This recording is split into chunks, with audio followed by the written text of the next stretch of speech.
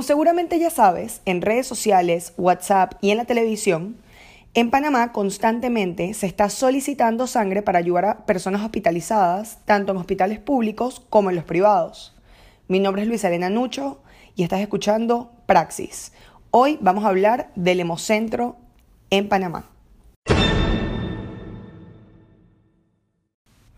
Esos mensajes de WhatsApp, en Facebook, Instagram y en la televisión que se vuelven virales ya que se está solicitando sangre para una persona, ocurre ya que los panameños tenemos una cultura sumamente pobre en la donación de sangre.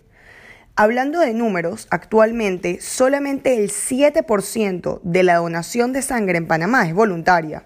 O sea, personas que van a donar de forma altruista, sin saber quién recibirá la sangre.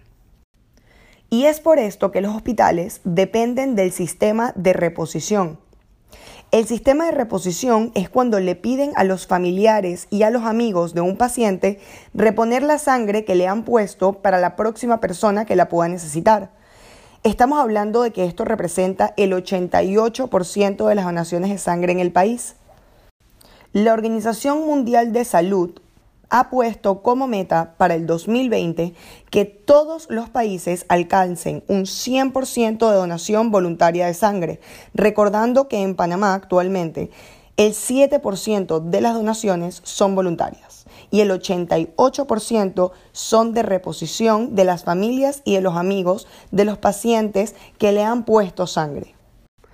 En este momento hay 2 proyectos de ley en la Asamblea Nacional que buscan fortalecer la red bancos de sangre y la creación de un Hemocentro Nacional, un banco central de sangre. El proyecto del Hemocentro Nacional busca que se centralice la operación de 28 bancos de sangre existentes que actualmente operan de forma independiente.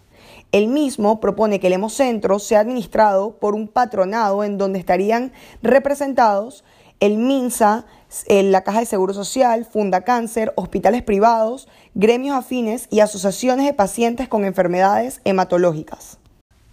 El Hemocentro estaría a cargo de promover la donación voluntaria de sangre a través de campañas, organizar colectas, hacerle todas las pruebas necesarias para garantizar su calidad y distribuir a los hospitales según sus necesidades.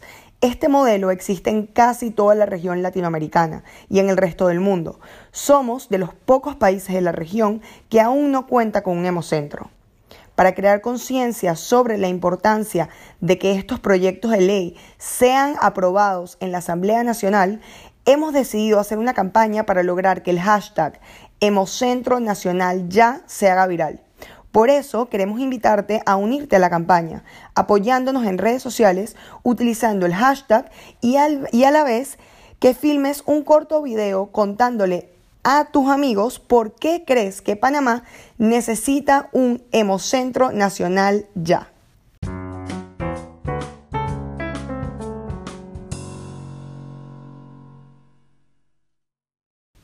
Si te gustan los podcasts de Praxis, no olvides darle follow, ponerlo como favorito y recomendarnos a todos tus amigos y familiares.